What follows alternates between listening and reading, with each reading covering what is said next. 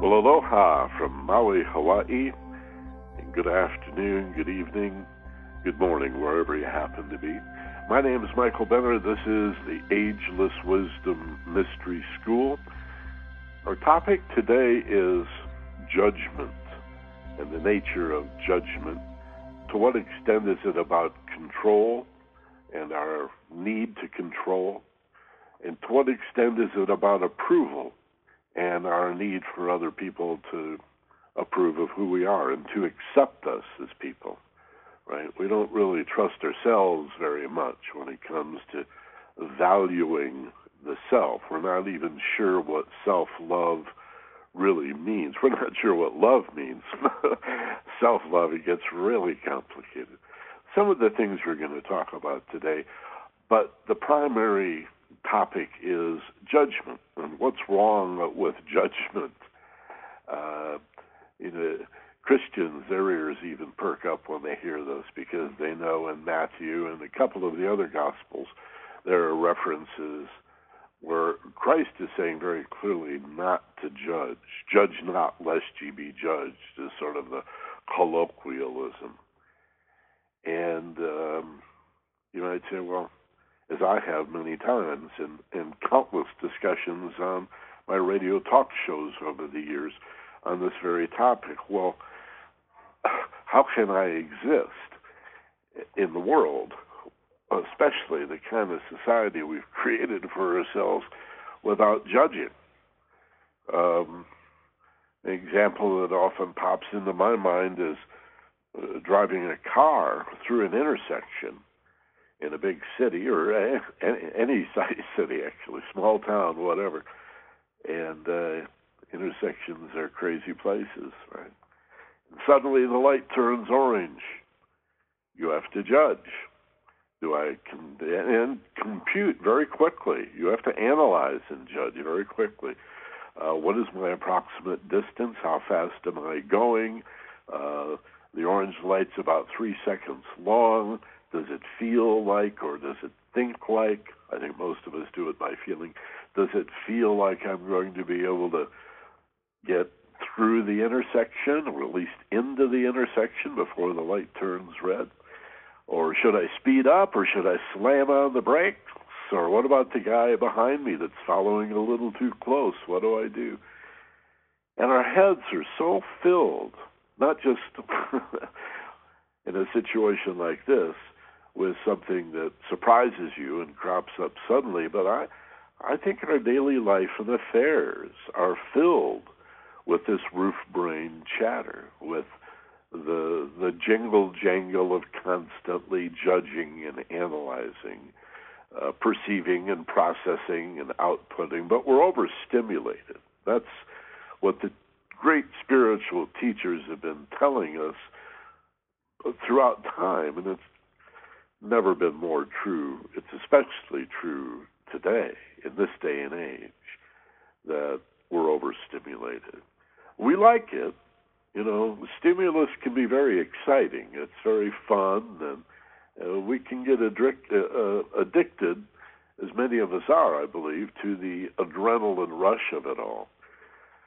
But a little bit of excitement being a good thing, there is a point of diminishing return where that excitement or that sense of motivation and enthusiasm becomes distrustful. It goes from eustress to distress. That's an interesting concept. Eustress is good stress. It's spelled E-U, stress. And that's a good kind of stress. That's the excitement, the enthusiasm, the oh boy, the thrill of the game and the cheering of the audience. Hopefully you have a whole cheering section available to you inside your head. I'm a very auditory person, and I like to cheer myself on. I literally, when something good happens in my life, right? And something sad happens, I can almost hear the audience in my head go, oh.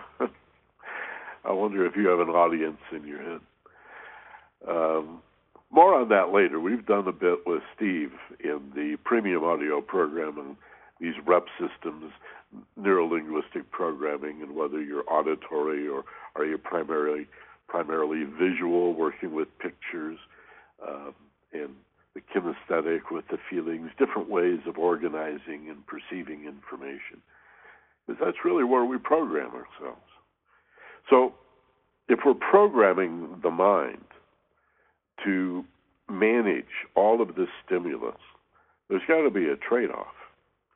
And there is a trade-off. There is a trade-out as we try harder and, go past the point of diminishing return, where a little bit of enthusiasm and excitement is good for us.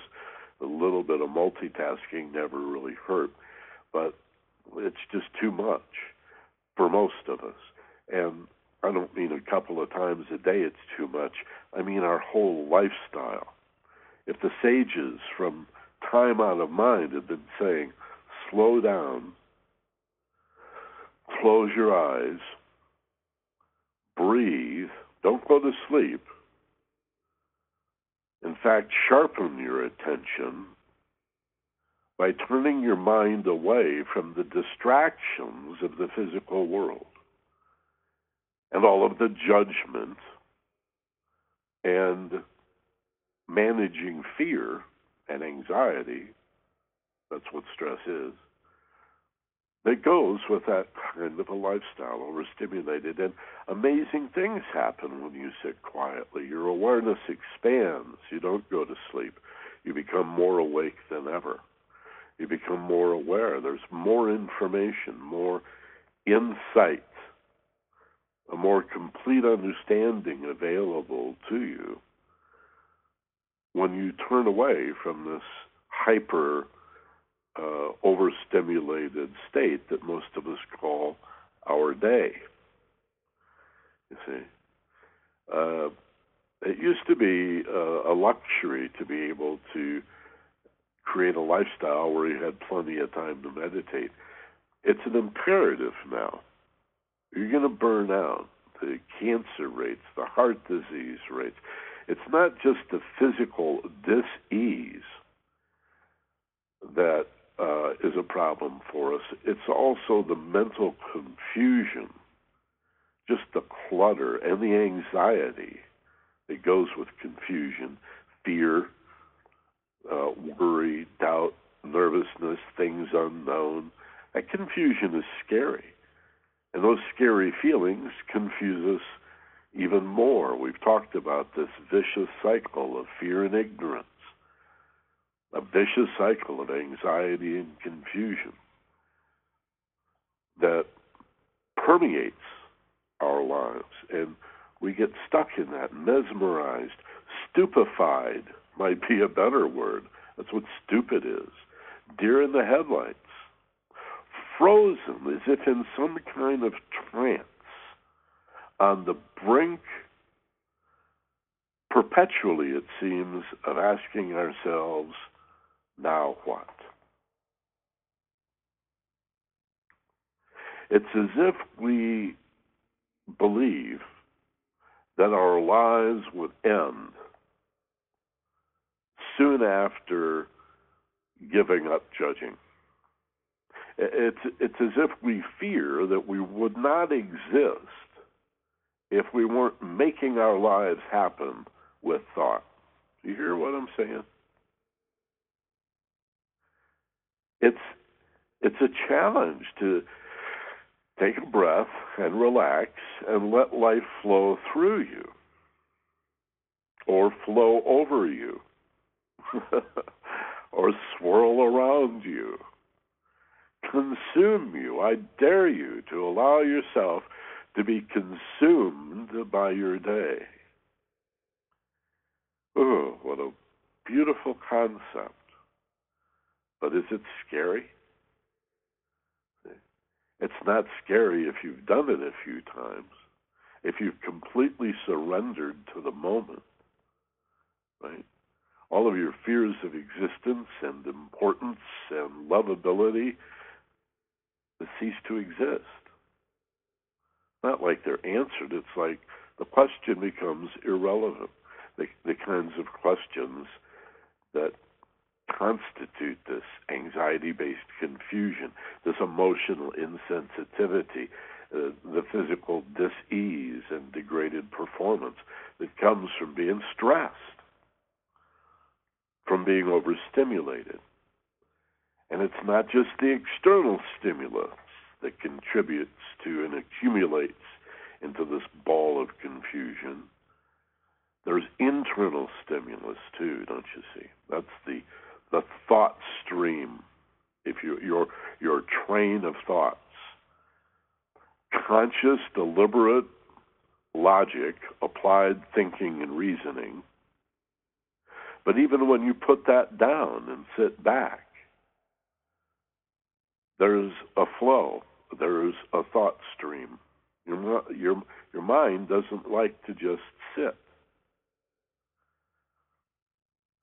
Why that is, we'll just describe simply as more fear of the unknown.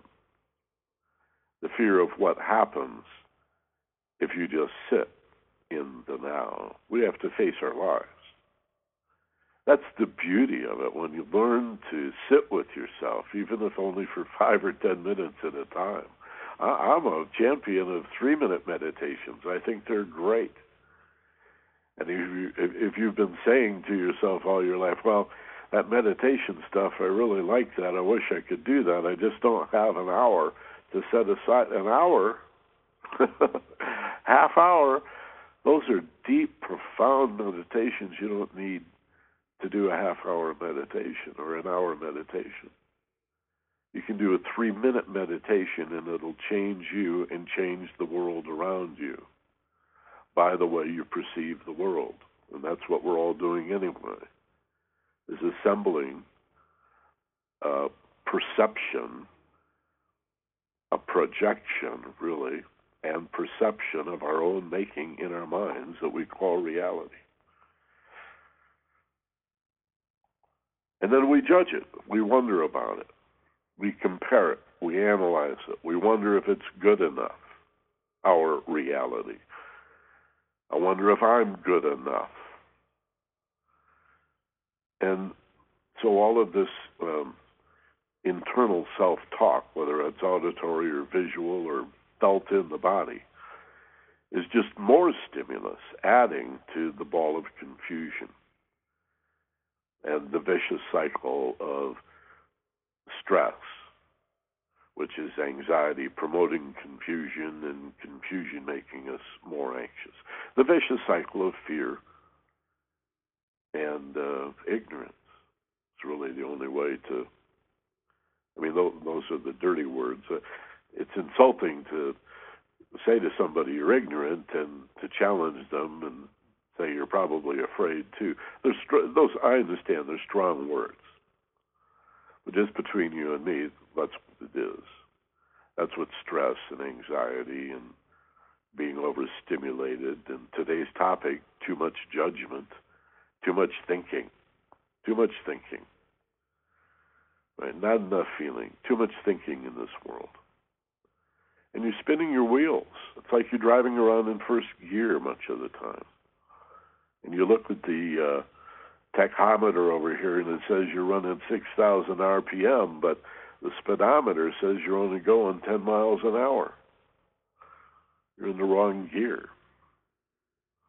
There's a whole gearbox here, and you can learn through relaxation to upshift, to even go into overdrive, to cruise, to become much more efficient, to become physically stronger and healthier and live longer, to become mentally more aware, more conscious, smarter, able to realize not only the details, but the larger concepts as well, and the implications and ramifications, the consequences.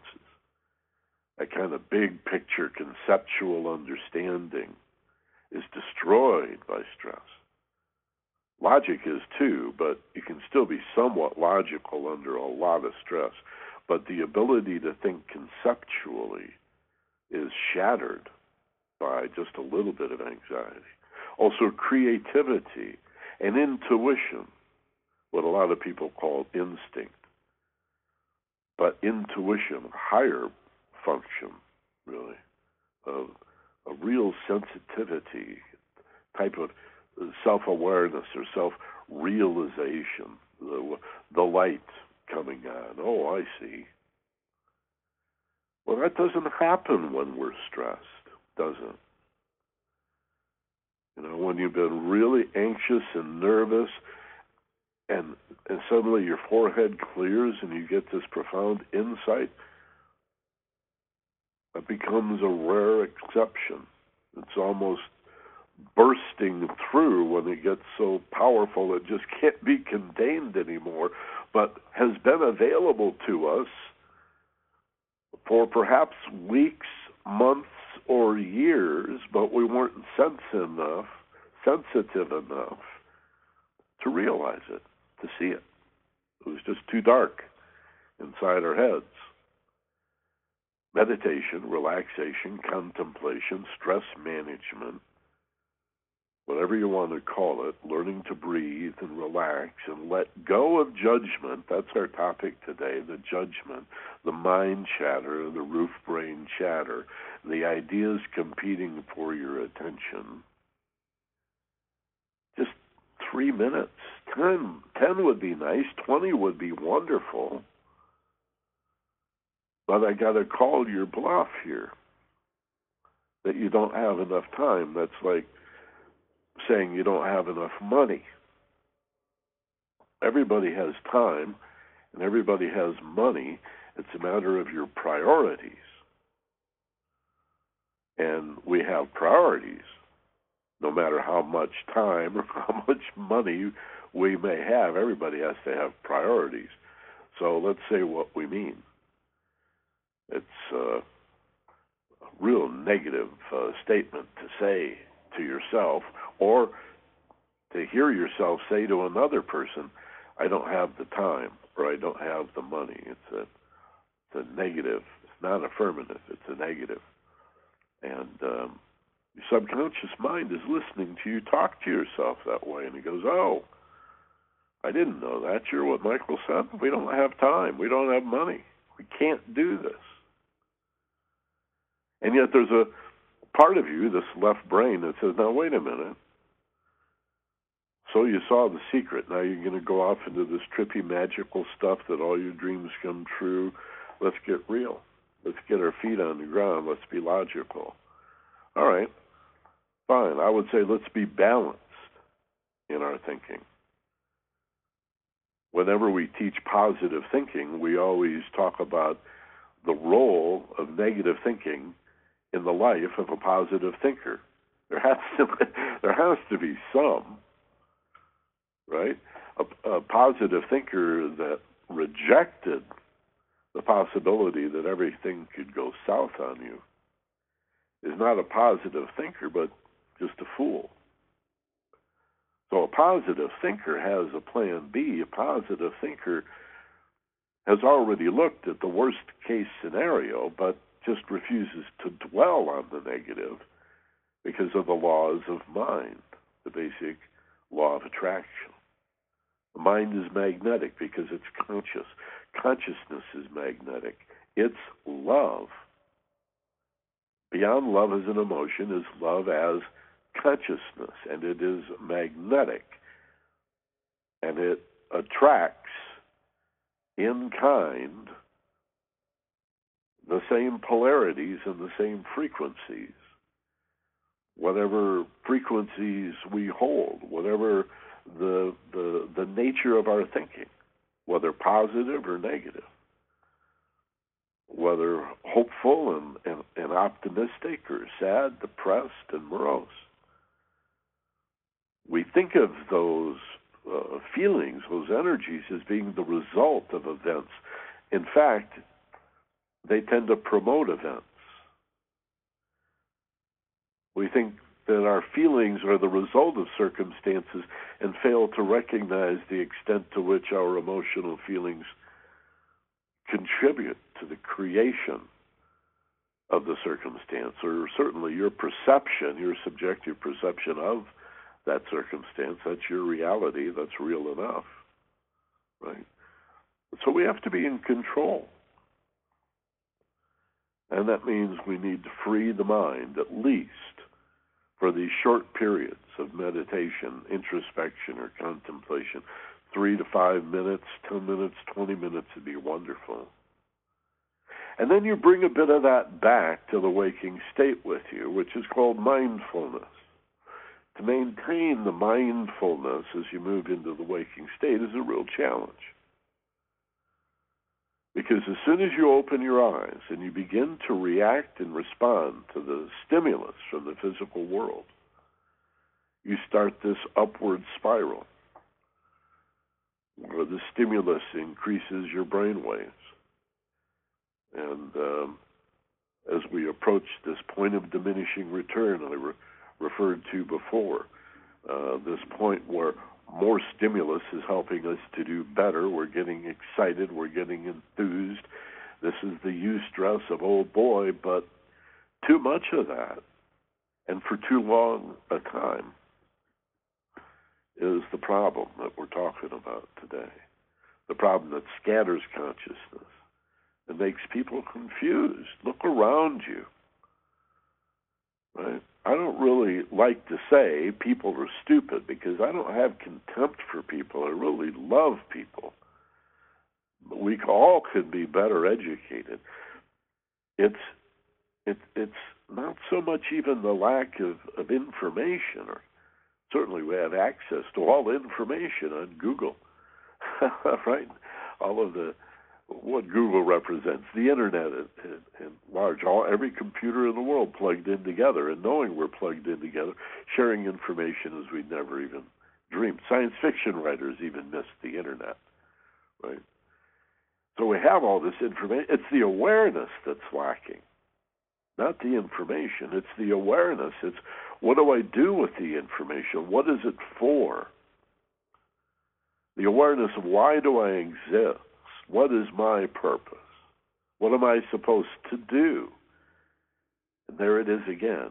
Now what? What am I supposed to do?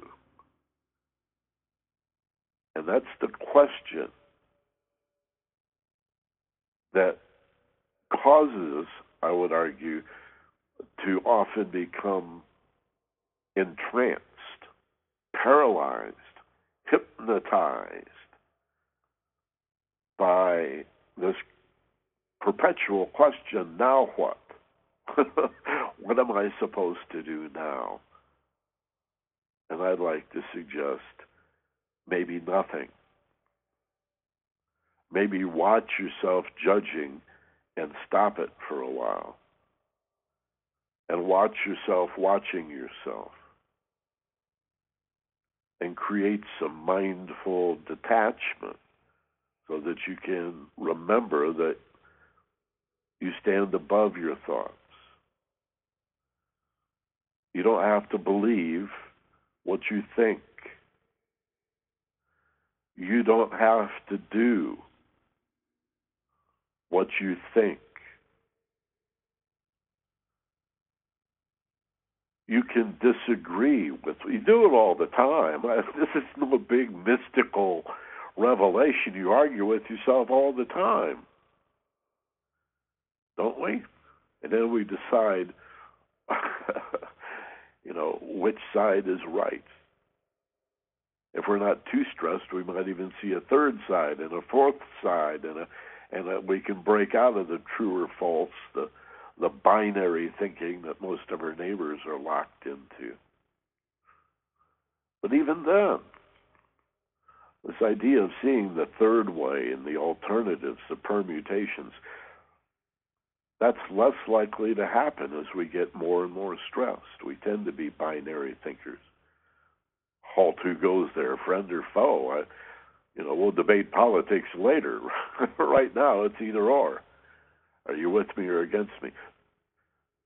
Too many people live there, and there are forces at work in the society that are teaching this absolutism and promoting the idea that we all should be living in an everything or nothing kind of a world, all right, all wrong. That's the appeal of the right wing, to the low information voter, to the undereducated. Again, I don't like to say Americans are stupid, but we're not awake yet. We're not. Again, the information's out there, so I'm not too worried about access to education, schools, all of that. You know, we have our own accelerated learning program that Steve put together as a teenager, and he's taught for more than 4 decades. I've brought a few pieces of my own to that accelerated learning program. My business partner, Steve Snyder, and I have strong feelings about learning and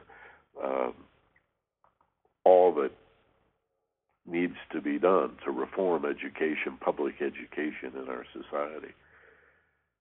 But it's more than that. It's the awareness. It's the consciousness that needs raising, just to wake people up. It's like, consider the possibility that when you woke up this morning, you didn't come all the way awake. You're still walking around in kind of a trance, rather robotic, sometimes more robotic than at other times. Sometimes things wake us up. Okay, we sort of seek out experiences that stimulate us, that are fun and exciting, right?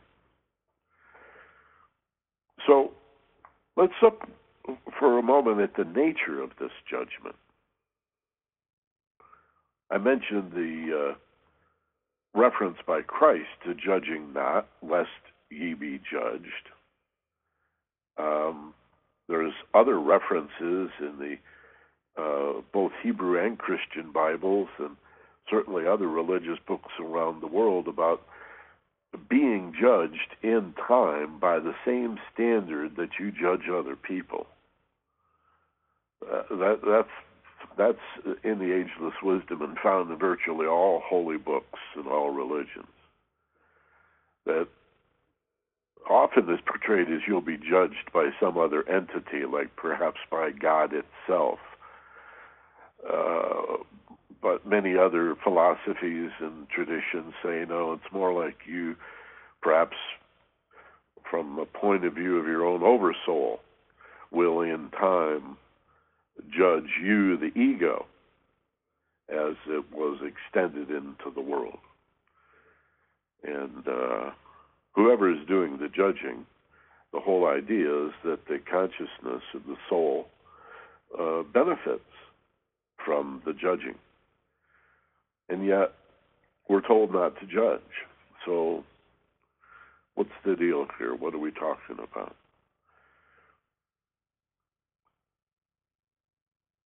In putting together the presentation today, I want to introduce you to the idea that you can, for even short periods of time, like a formal reflective exercise, an introspection, a meditation, maybe just watching your breath or a guided imagery exercise, if you just did that for a few minutes, a couple of minutes, like imagine 2 minutes an hour, to just take a breath, to push back, to feel a letting go feeling in your body, and to let go of the judgment, the figuring stuff out, the breaking it down, and the putting it together.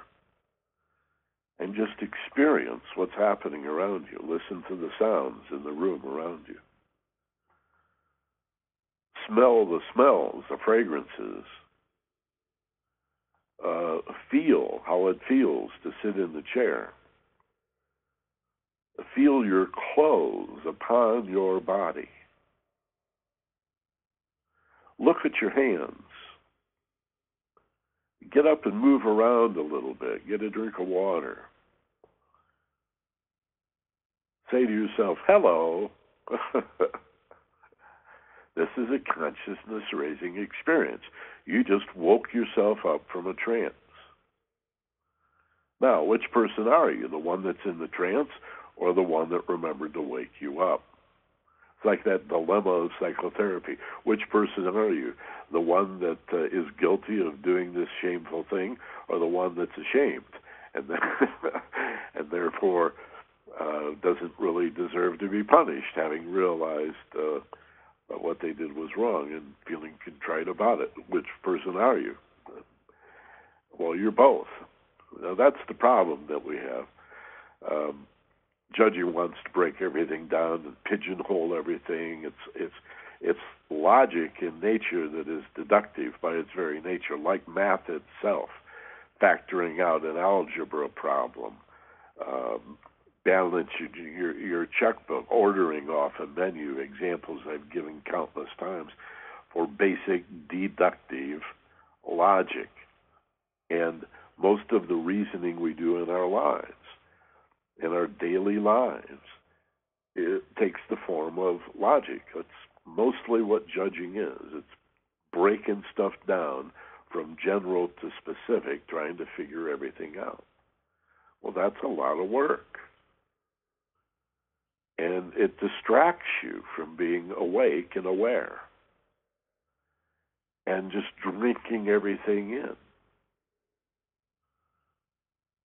And to learn to practice a cessation, a dropping, a release, a letting go of our attachment to thoughts and to stressful negative thinking long enough to just sit with ourselves in the quiet, in the silence. You may think at first silence, for example, is a very empty place. You'll find that silence, in fact, is a very full and complete place. Silence is golden. It's a very rich and pregnant place. It's not better than a place that's full of stimulus, but it's a refreshing center that we need to return to. Right? Back to the well, back to rejuvenating, refreshing. You need to do that every hour, I think, for a couple of minutes. Right? And you can get real good at it. You can do it with a simple breath or two and reorient yourself and stop judging long enough to flush the cache, so to speak, and to reboot and to refresh your mind and remember that you're more than just this machine that judges things. Is this right or is it wrong? Is it good or is it bad? Is it true or is it false? Oh, and here's where it gets really dangerous. Is it everything or is it nothing? Right? Get rid of the or. We're living in a you or me world, standing on the verge of breaking into a you and me world in terms of our consciousness. And while this has happened at different times in history, in different cultures, in different ways, this is a global realization that we are our ability to realize. That's who we are.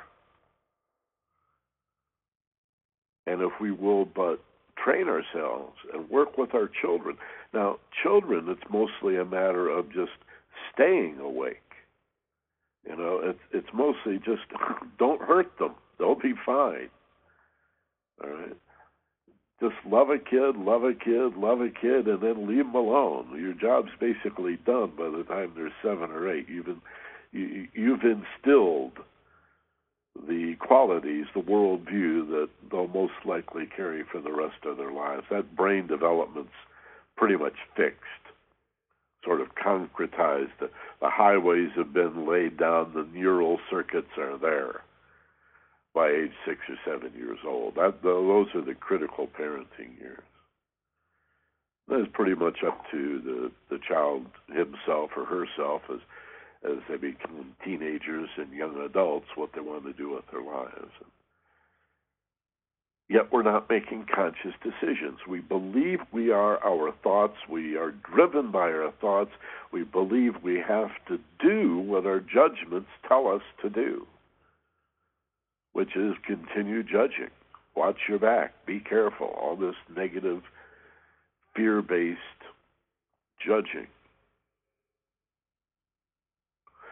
Peace, love as consciousness,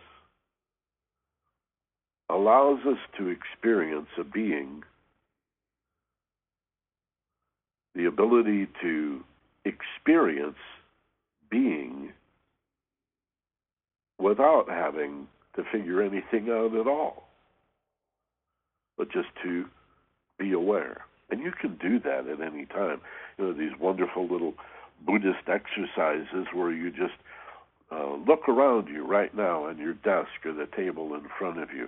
Find some little object. I just picked up a guitar pick. I'm holding in my hand a guitar pick. First thing I saw. You do the same thing. There's a pencil over there, or a piece of paper, or some little tchotchke. Pick it up and look at it. It's probably very familiar to you. Now, look at it as if you've never seen one of these in your whole life. I don't mean think about yourself doing that. I mean actually do that. Look at it like you've never seen this before. And notice how quickly you begin to, in fact, see in this familiar object that which you had never seen before. You became more aware when you stopped judging it and just perceived it. The judgment would say, I know this. I've used this a million times. But when you stop that judgment and instead look at it like you've never seen it before, you will in fact see all this newness in it. Funny thing is, that never ends. You could do that for the rest of your life with this one object. Now look at all the objects around you, and all, especially the living ones. And consider all the points of view that we don't consider. As Thoreau said, put your eye on the level of the insect and see the universe. Or do you remember as a kid, did you spend much time in trees? I certainly did. We had lots of trees to climb in rural Michigan, and often we would get up in the trees and, adults never look up. So you could get up into the tree and people would walk by underneath you and never know you were up there because they don't look up. And I used to trip on being able to watch the world from up in the tree. Sort of like the Sufi saying, to be in the world but not of it. I was detached and mindful up in the tree. I was witnessing. I wasn't participating. I wasn't judging. I wasn't playing along. I'd given that up. Just for the few minutes that I sat up in the tree. We take our lunch up in this tree. We ended up as older kids building tree houses. It's so much fun to be way up in a tree. We had these wonderful ravines where I grew up in Michigan, where you could go like down where the rivers and the creek beds are, and usually they're, rather, several hundred feet deep. So you could drop down into these in the middle of the city and be right in the cities and the little towns in these ravines cutting through the cities. And adults never went in there. They never knew you were in there. So we had this whole Tom Sawyer Huck Finn world in the forests and the ravines and living in the trees. And I liked it as a kid. I felt safer up there somehow. Right? Well, I'm not suggesting the best reason to go there is some juvenile fear or anxiety about being in the world. I'm just talking about an expanded perspective, an enhanced level of awareness, a higher degree of consciousness that becomes available to us when we stop the roof brain chatter, the constant judging. Now, what are we judging? Well, we're solving problems, we think. But as I mentioned earlier, I'm sure you've noticed that even when you put down your applied thinking, your deliberate thinking, even when you set that aside and sit back, your mind still goes. And you really have to train yourself to eliminate that altogether. That's why I think lots of beginners are frustrated. They think they have to stop that mental chatter in order to arrive at a meditative place. It's the other way around. You meditate to quiet the voices. You don't need to quiet the voices to meditate. You meditate to slow everything down. And when I say the voices, it might be for you the pictures in your mind or the sensations in your body, the experience of being stimulated and, for the most part, overstimulated. When you let that, when you just breathe and relax and feel a letting go, a softening, a melting feeling in your body, and you remind yourself that you really are safe and it's okay to relax even further, to feel yourself going deeper and deeper into relaxation. Right? That you don't you could fall asleep in an exercise like that, but again, with a little bit of practice, the idea is you actually become more alert because there's less stimulus, there's less input. So you free your mind. And it tends to elevate itself when it's free of judgment. It tends to get a higher perspective, an overview, a bigger picture. This is what's missing in most people's lives anyway. Most people have the details. They're obsessed on the details. What they don't have are the grand, overarching concepts that can only come from periods of contemplation, reflection. Slowing it all down, right? Sitting back, but really slowing it all down. And this letting go we call detachment, mindful detachment. And you may continue to think. It's likely you will, of course, although there'll be fewer thoughts, fewer pictures, fewer voices, fewer distractions. And it may all slow down a little bit. But more importantly than just slowing down the rate at which you're thinking, there is this, not dissociation, but detachment. This pulling back, taking one step back to see the bigger picture. If you've ever gone to a movie theater and sat in a chair that was just too close to the screen, you know what I'm talking about. To get out of that chair and to walk into the back of not all the way back maybe, but to go back part way, you want to get more comfortable. You want to be able to see the whole screen. So I'm going to back up a bit to get the bigger picture. That's what mindful detachment is about. And it requires that we begin to familiarize ourselves with our addiction to judging everything, constantly, perpetually, having to say, now what? What's next? Now what do I do? Now what? What's next? Now what do I do? Over and over again. And it's not like the questions get answered. Usually we stumble on through our lives and often don't know what we're going to do next. We just sort of do it, just sort of go for it. But again, this idea that we've got to make our lives happen,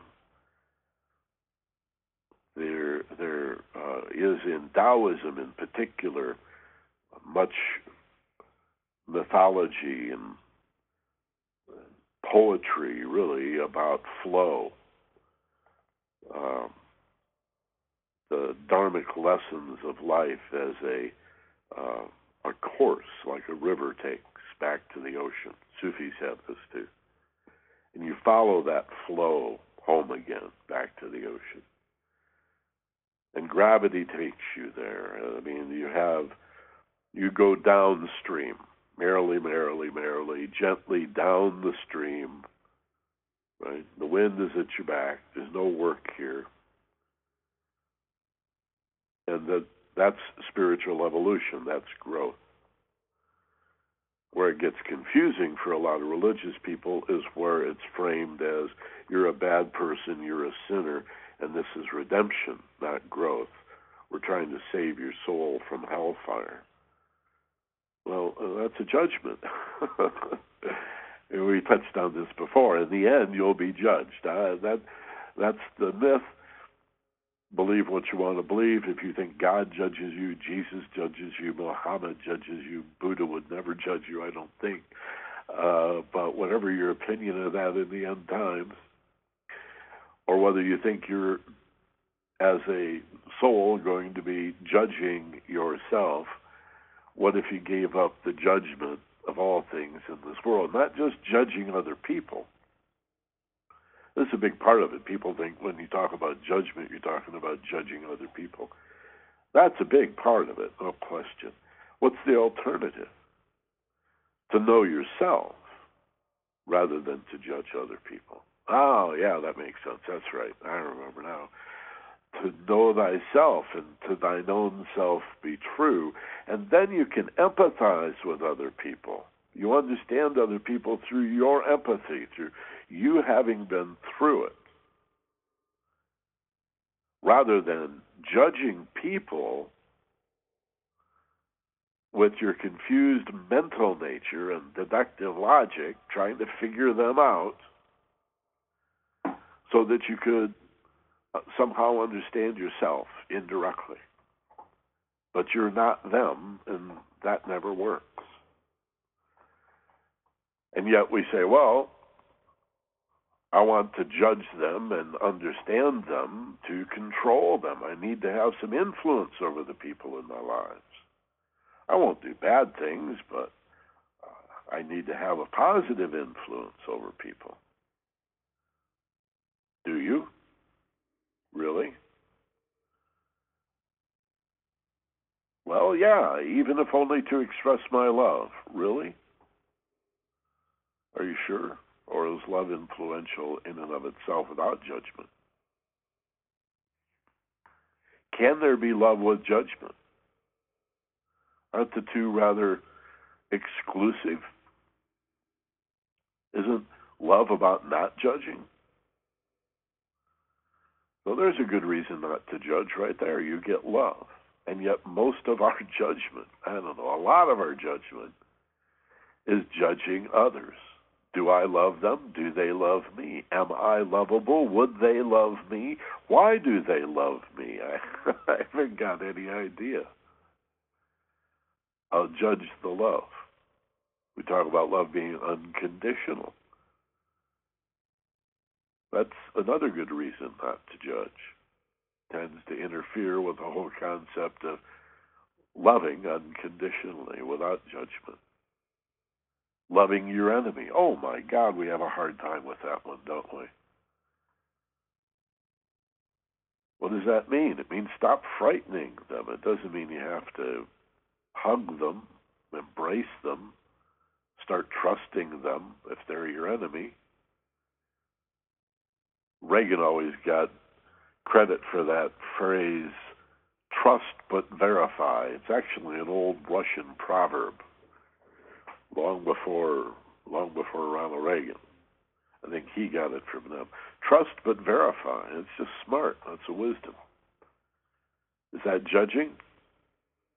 No, not really. Certainly could lead to it quickly.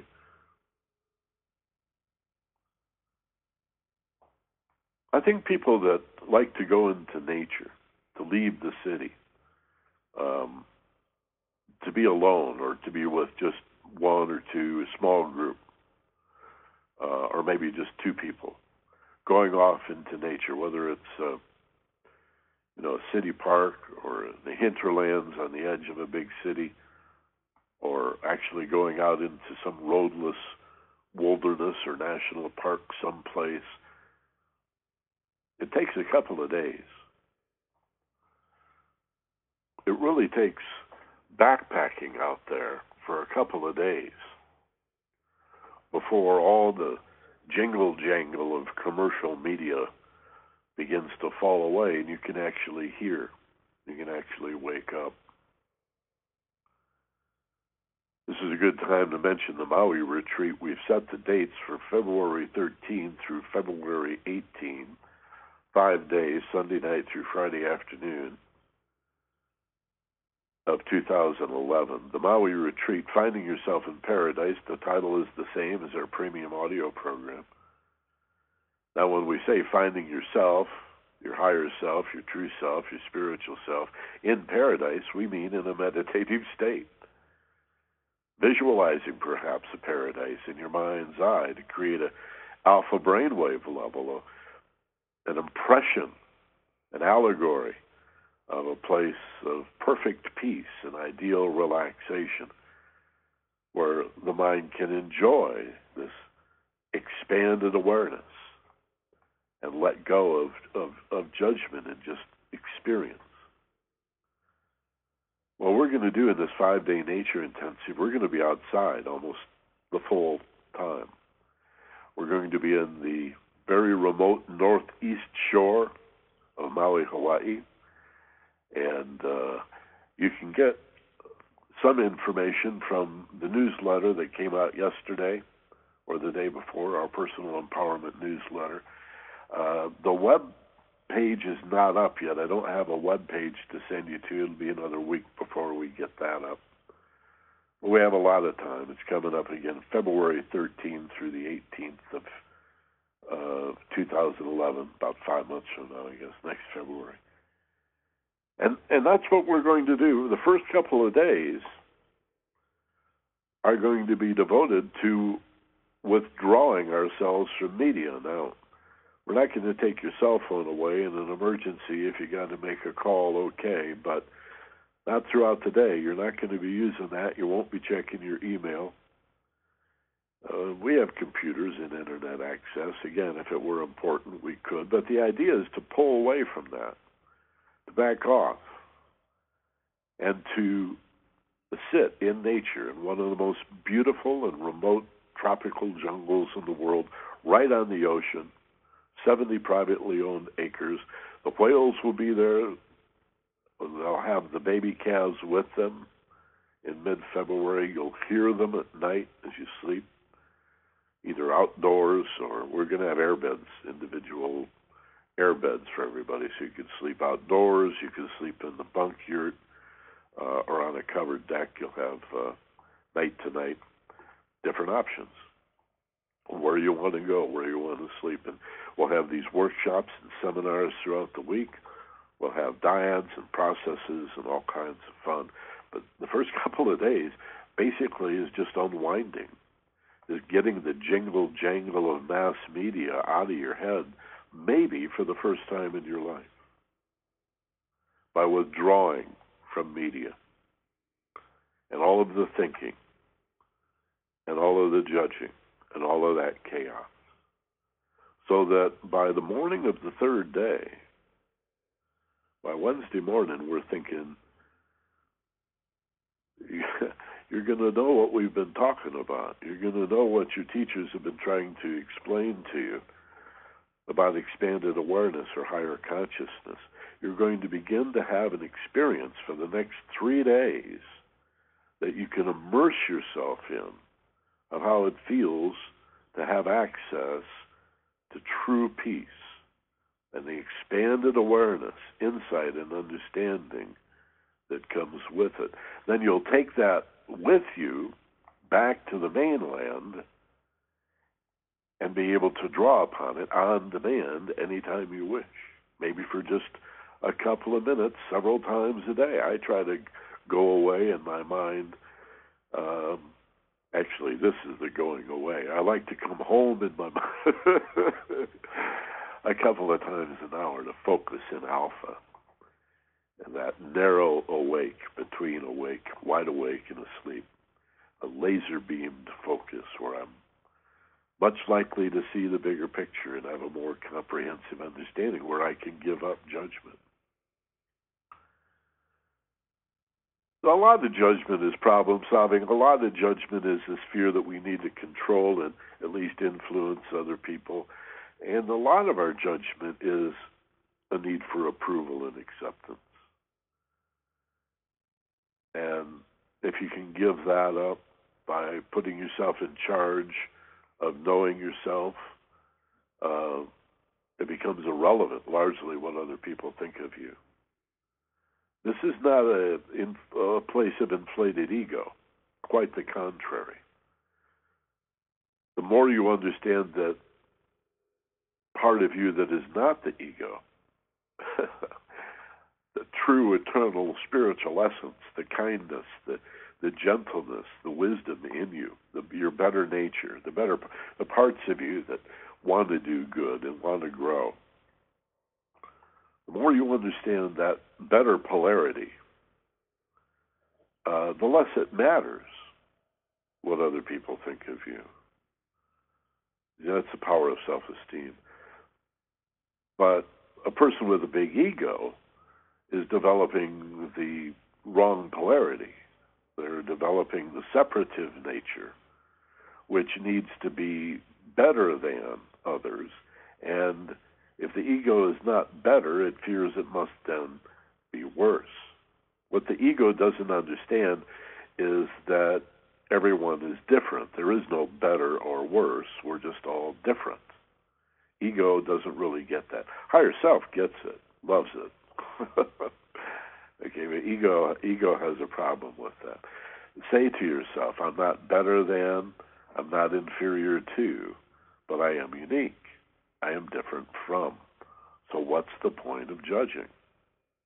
Best just to know myself, to accept myself, not to judge others, but not to judge myself either. But just to accept that this is who I am, and I have these talents, and I have these weaknesses over here.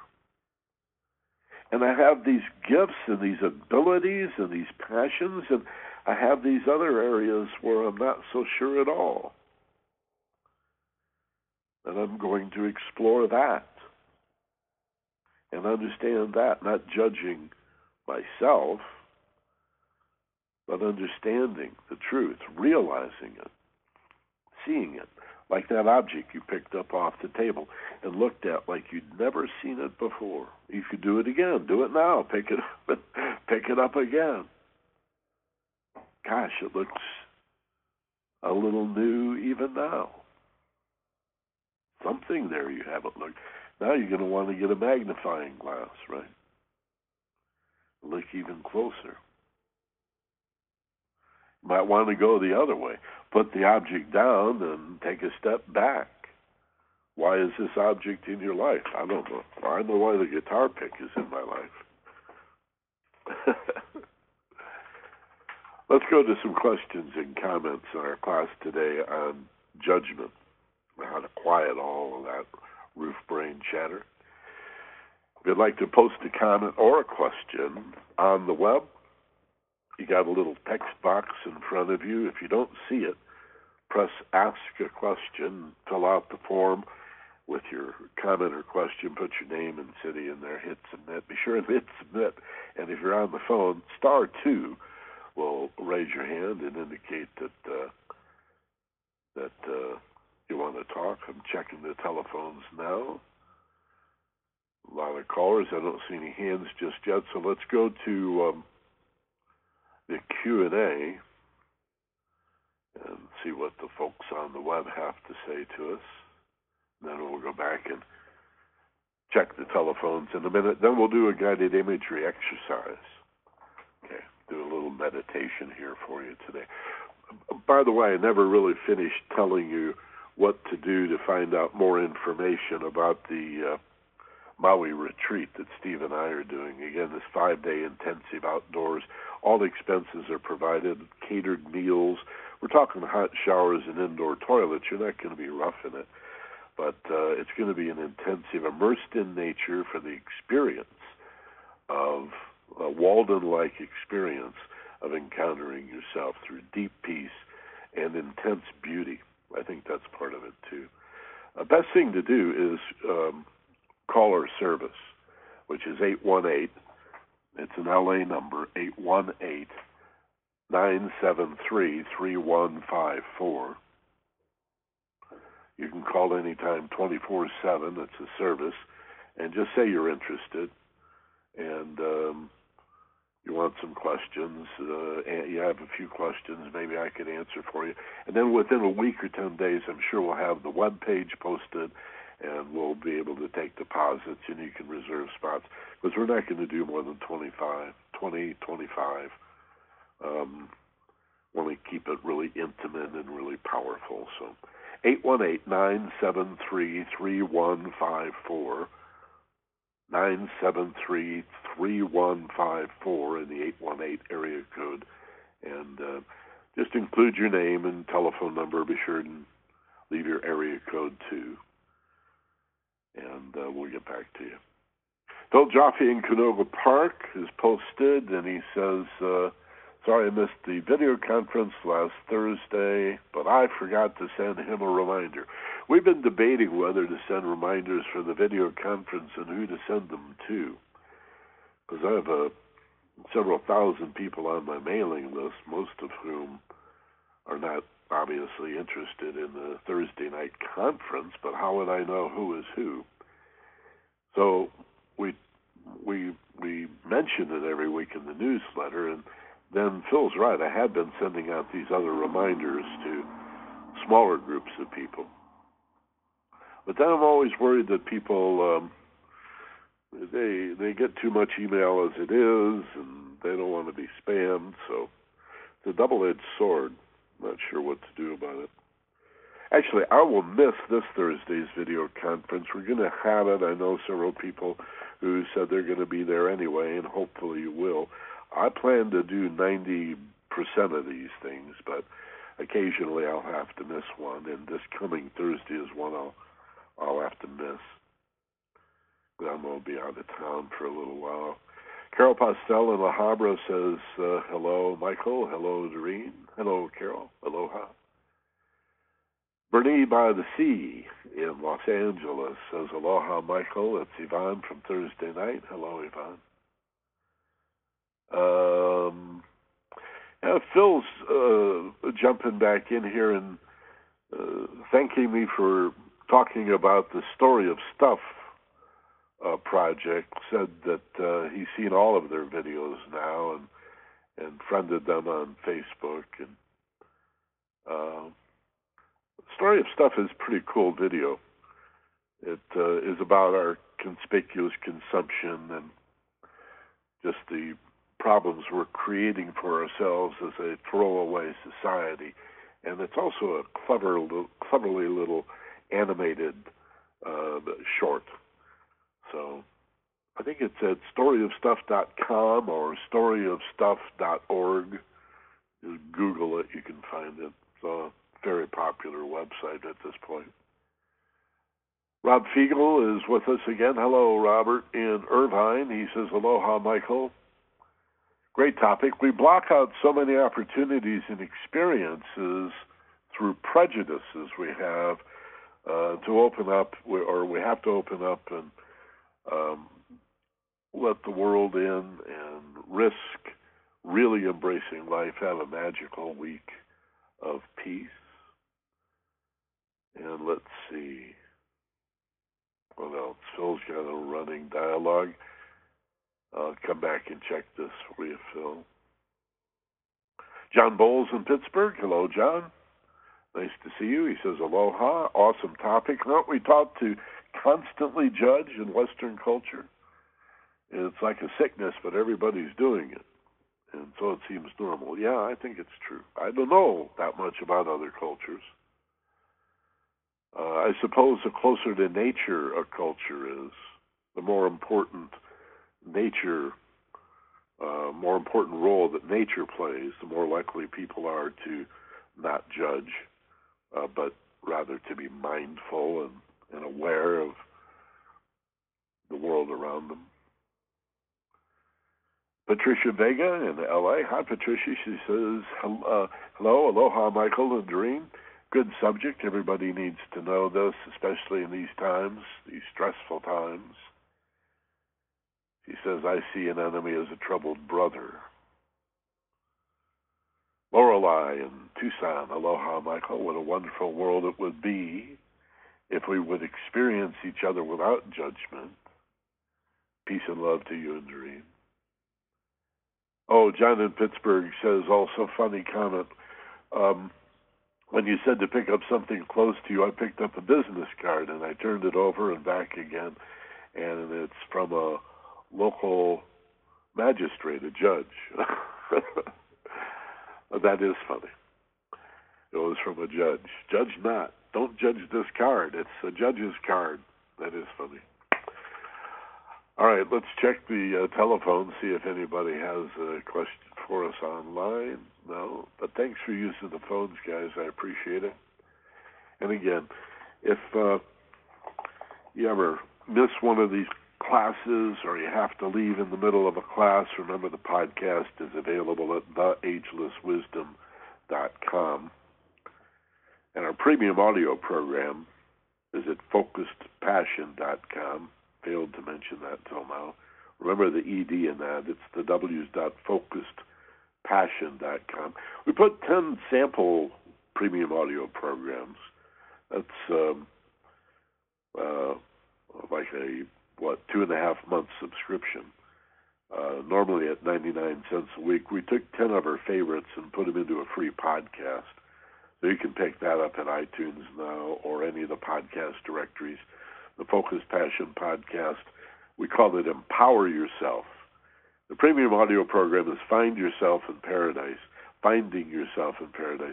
Our little 10 sample program podcast is called Empower Yourself in Paradise.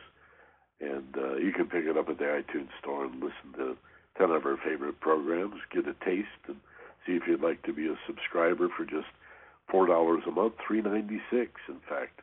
Less than $4, like a cup of coffee at Starbucks for 4 or 5 programs every month, 52 programs a year. Steve and I together, a lot like this, but Steve and I together in conversation that we think is often compelling, and of course we do the guided meditation also. And those who are contributors and sponsors at $3.96 a month or more, some donate significant amounts.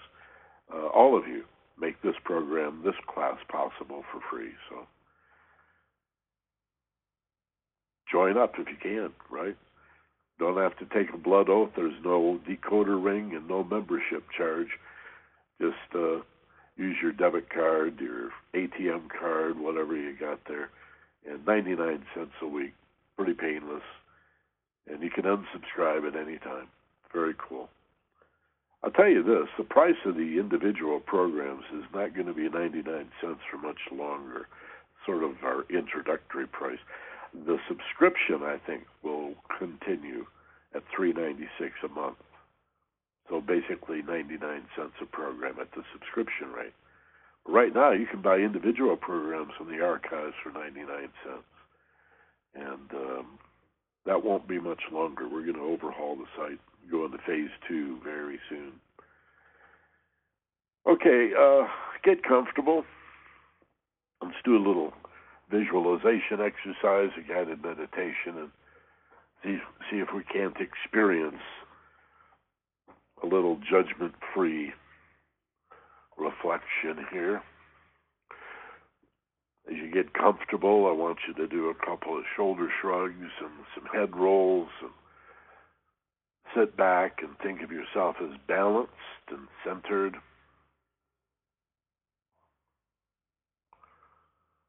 Feeling whole and complete, whatever that means to you. What does it mean? And if you're not sure, pretend. How would it feel to feel whole and complete?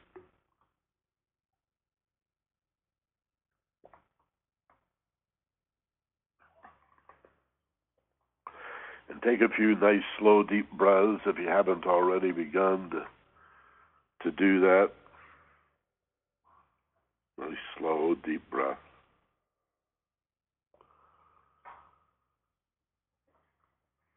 Do 2, 3, 4 slow, deep breaths, each one a little slower than one before it. If you're counting,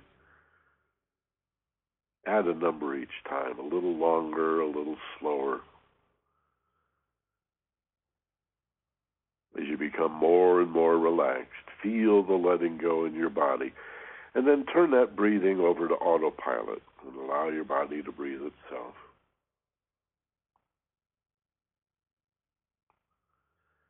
And begin to relax your body, first at your feet, and then in your ankles and your calves. Feel a letting go feeling. If you'd like, you could tighten those muscles a little and then release them, and remind yourself, do that a couple of times, remind yourself how it feels to let go in the feet and the calves and the knees. And then come up into the upper legs and relax the upper legs, the back too, the muscles in the back of the upper leg, and into your hips, and just imagine moving up the spine or through the center of your torso, your so-called core. Gently moving through the core of your being, creating a sense of relaxation and a feeling of well-being, as if you're being filled and fulfilled, recharged and rejuvenated. Across the shoulders, allow this feeling to flow like a gentle warmth down into your arms, through your elbows, all the way down to the very tips of your fingers.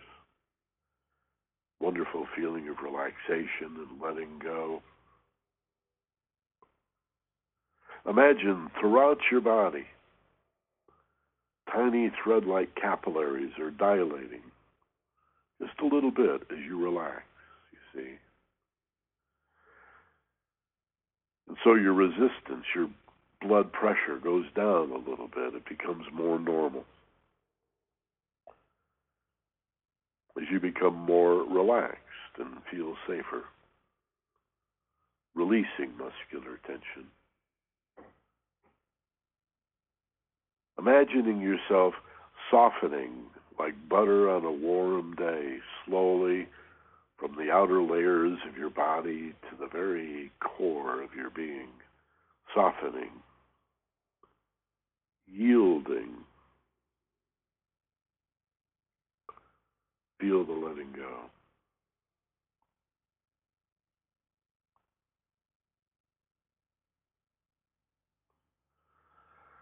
I'd like you to imagine yourself in a beautiful place, a paradise of some sort.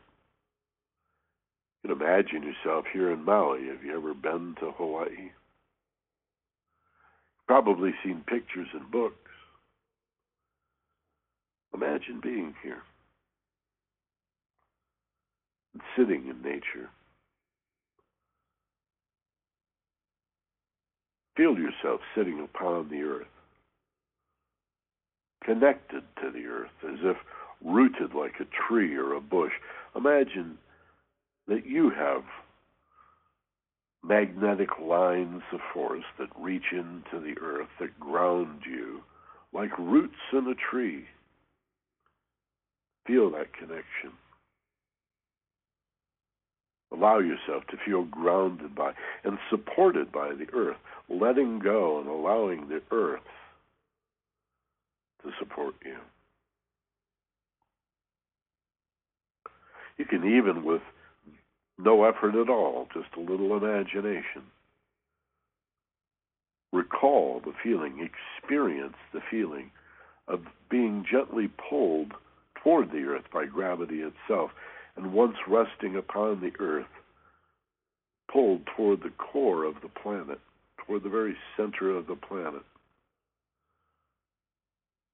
by gravity itself.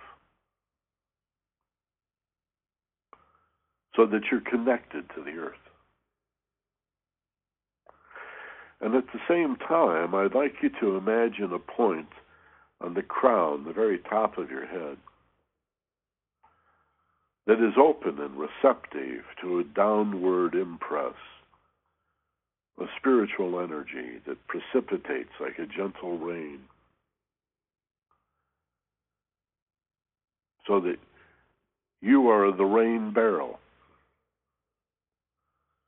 open and receptive to this gentle downward flow of life itself, of love and light, of spirit, chi, ki, kundalini, prana, odic force, elan vital. And so you're like a battery with polarities that are hooked to the sky and to the earth, to the source and to the ground, to the Father and the Mater, the Mater, the Mother, to the spiritual and material worlds. And you are the medium. You are the means of transmission, the conduit through which spirit comes into form. That happens through you.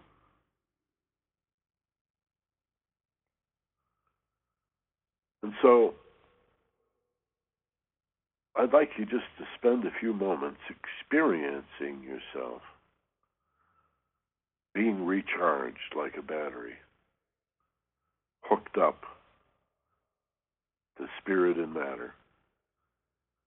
And as that center element, the battery itself, just imagine being filled with love and light, a wonderful warmth, a vibration, an energy that begins to fill you. Every little nook and cranny, and even those places near your heart that sometimes feel empty. Allow yourself to feel filled and fulfilled. Let that love, let that light come in.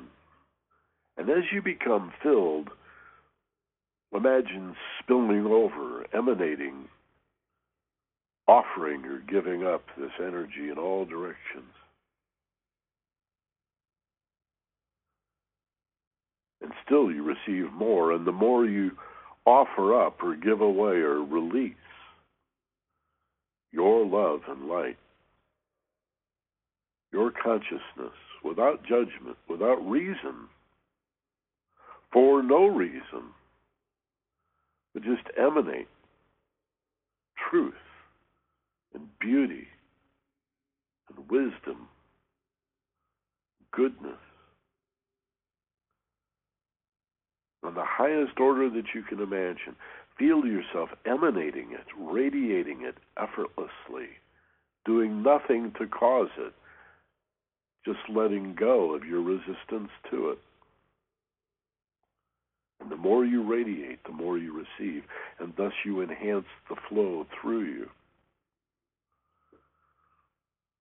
And you become an even more effective agent of love for change and growth, unfoldment and enrichment in the world. Release it. Not from you so much as through you, you see, so that you are not a vessel that ever runs dry. You are a conduit or a medium through which life flows out into the world. Hold the frequency of love, and everything else will be added unto it. Hold the frequency of all of those qualities of love that you know. Compassion and forgiveness, kindness and tolerance and patience and generosity. Hold those frequencies. Be mindful of the qualities of love and how you may express love and light in your life. And the rest is just details. They take care of themselves. Don't worry about it.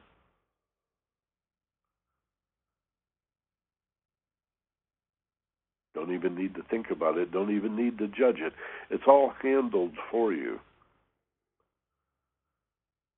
when you aspire to goodness and truth and beauty. With kindness and gentleness and compassion.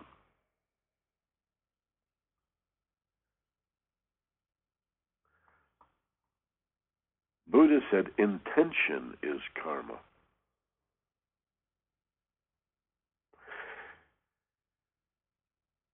It matters what we do. It matters how we think and feel. But above it and behind it all is the intention, the purpose, the power, the will. The first and primary ray in the seven spirits before the throne. Intention is karma.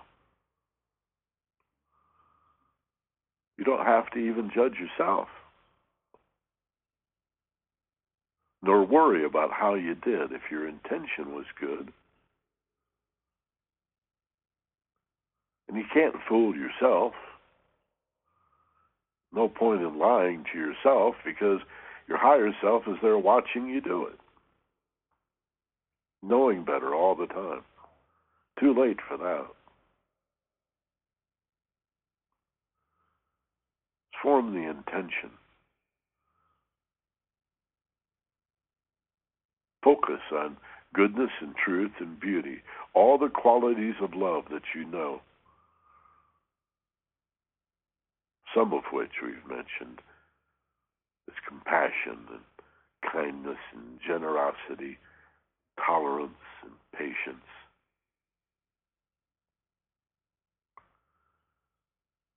Harmony and wisdom.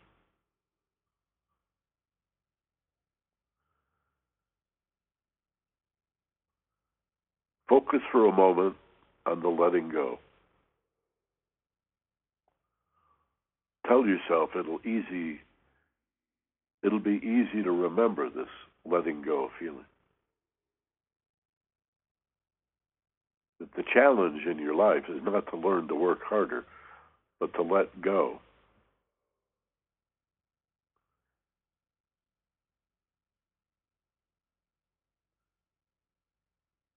It doesn't mean that we never intercede. It doesn't mean that we don't take deliberate action. It doesn't mean that we don't set goals, make decisions, and solve problems. But we also leave room for witnessing where we are right now, what's right in front of us, and experiencing it more fully as we free ourselves from the torment of perpetual judgment, control, and a search for acceptance. Let all of that go, bringing with you the feeling of letting go. As you reorient yourself to the sound of my voice, remember the room around you and feel the cushion supporting you, the floor beneath your feet, for example. And inhale now, breathe in, hold for a moment, exhale, and open your eyes now, wide awake, alert, eyes open, wide awake, back in the room, feeling fine. Take another breath if you'd like, all refreshed and rested and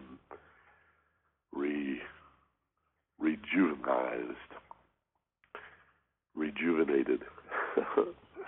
Hey, thanks very much for being with us. Thanks for telling your friends about the Ageless Wisdom Mystery School.